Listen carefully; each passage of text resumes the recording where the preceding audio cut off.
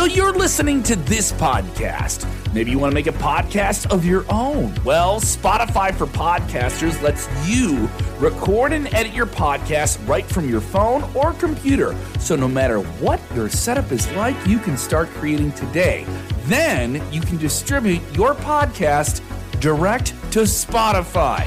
Everywhere else podcasts are heard as well. Video podcasts are also available on Spotify. And if you want to take the conversations of your fans to the next level, you can even do Q&As and polls direct through that same feed. Spotify for Podcasters. Get it now. I was still training pretty good and feeling pretty good. And then, so I said, okay. And we haven't signed or sealed the deal on the money part of it, but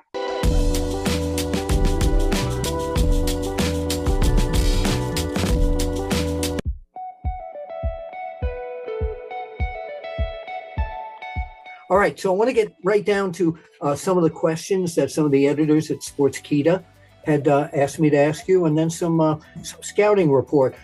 Recently, you made a comeback, and I was thrilled to see that.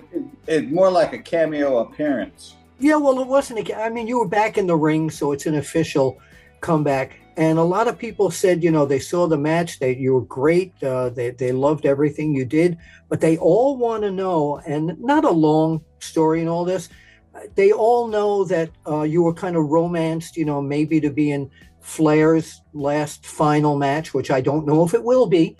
But the question is, not a question, you and I talked a long time ago about this, and I remember you telling me that you really wanted fans to remember your matches against Ric Flair in the heyday of both of you, because they were, when I make my list of the greatest feuds in wrestling history, Steamboat and Flair is there. So why weren't you why didn't you acquiesce and, if they romanced you and did that?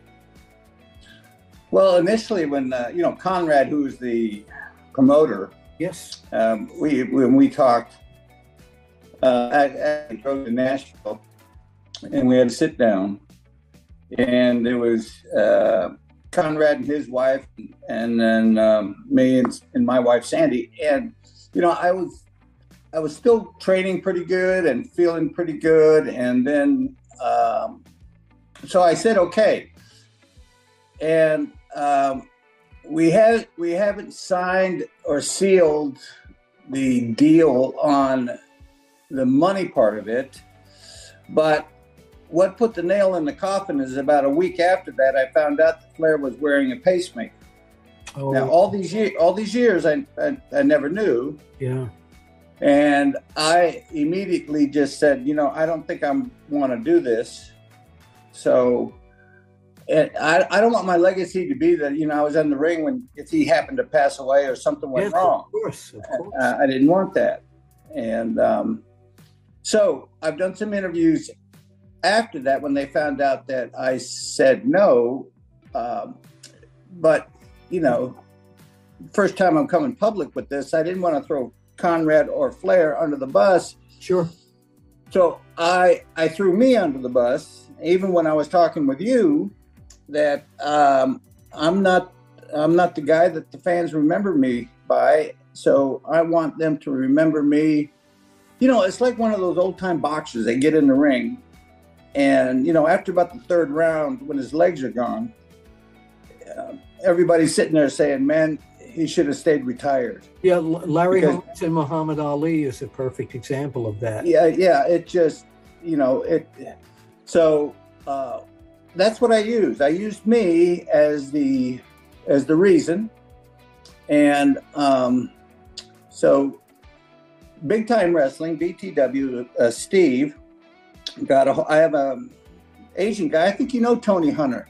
Oh, very well. Very well. Yeah. Very well. So, Big Time Wrestling, they're out of Boston. Mm-hmm. And whenever they come south, they use Tony to help line up advertising and shows like in Raleigh or Spartanburg. Because Tony's from around the region. Tony's terrific. And a good guy. Yeah, I met him, and I was his first wrestler. I do know that, actually. Yeah, when he started booking, Remember? So anyway,